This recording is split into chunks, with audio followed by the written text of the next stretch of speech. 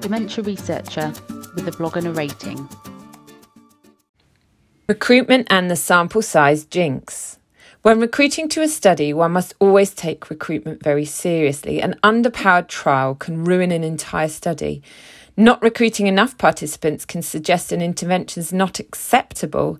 It is only by recruiting the minimum number of people that one can be confident the study is relevant to the wider population. A study may be very interesting, but if it only includes a small number of people, it may have little relevance to the wider population. And when working with people with dementia, recruitment can prove extremely challenging. Working out how many people to recruit is perhaps the starting point. I am speaking as a researcher who does intervention trials. A pilot study is a useful method of working out the effect size for an intervention trial.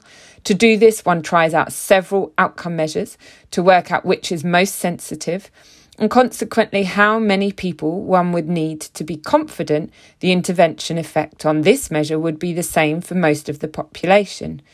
Working out how many people one needs in a pilot study seems to be a bit vaguer.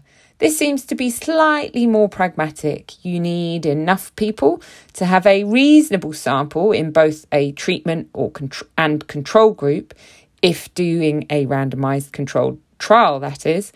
It seems somewhat dependent on what is available. So a pragmatic sample size may simply depend on what you can achievably recruit in a short space of time, or how many referrals you're getting in a healthcare setting. Alternatively, a good rule of thumb seems to be recruiting more than 10 people to each condition in a pilot randomised controlled trial, or at least 30 people overall. I'm not sure where this data has come from, but it seems to be somehow known. That may all sound reasonably straightforward-ish, but when working with dementia, this all might be a bit trickier. As a starting point, dementia is a heterogeneous disease.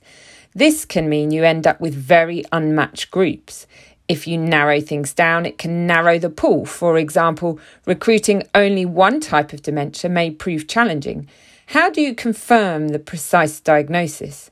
How do you recruit enough people with a rarer dementia? How do you ensure they are all at the same stage of the disease? How do you consent people in case they lack capacity? If you exclude people with certain symptoms, you won't even know if your intervention will work with them.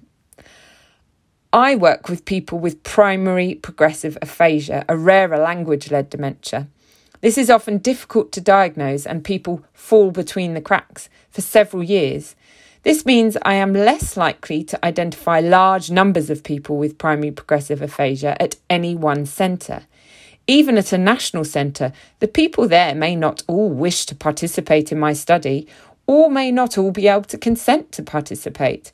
But having multiple recruitment sites can also be a real juggle with increased costs and complexity. But why do people decline to participate in research? I have often found there are lots of people who favour research on a cure. This is the main hope, of course, but most research in the UK is not yet at that point.